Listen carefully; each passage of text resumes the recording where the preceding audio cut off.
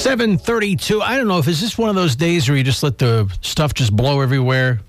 If your garbage ends up next door, it's okay. Belongs to somebody else now. I don't know. It was a very windy overnight. In fact, I was on my way in this morning, 4:30, 4:45. I can't remember what time it was, but I'm traveling along Kramer Pike, and there's a bucket right in the middle of the highway.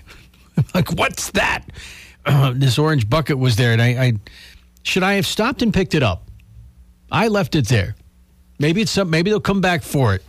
I don't know. Did you ever see something like that and you think to yourself, should I pick that up and move it? No, I usually don't. I'm always afraid of that, when it's so dark like that people don't see you when they're driving along. And people drive like maniacs at 4:30 in the morning on 403 into Johnstown. So I don't want to be caught in some kind of issue with people that won't obey the speed limit.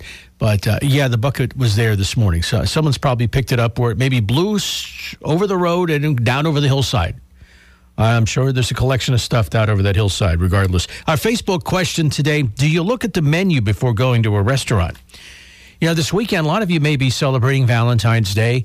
It didn't work out to go out, Wednesday night because, you got kids and you got to get their school and work and everything. So maybe you put it off to tonight and throughout the weekend. Do you do that even if it's a restaurant you know about? I still do that. If it's someplace I know we're going and we've been there periodically through the years, I still do that.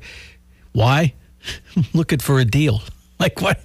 Do they have a special? Sometimes on their pages they don't have that. It's just a surprise when you walk in when something is on. So I was looking for a cheap meal.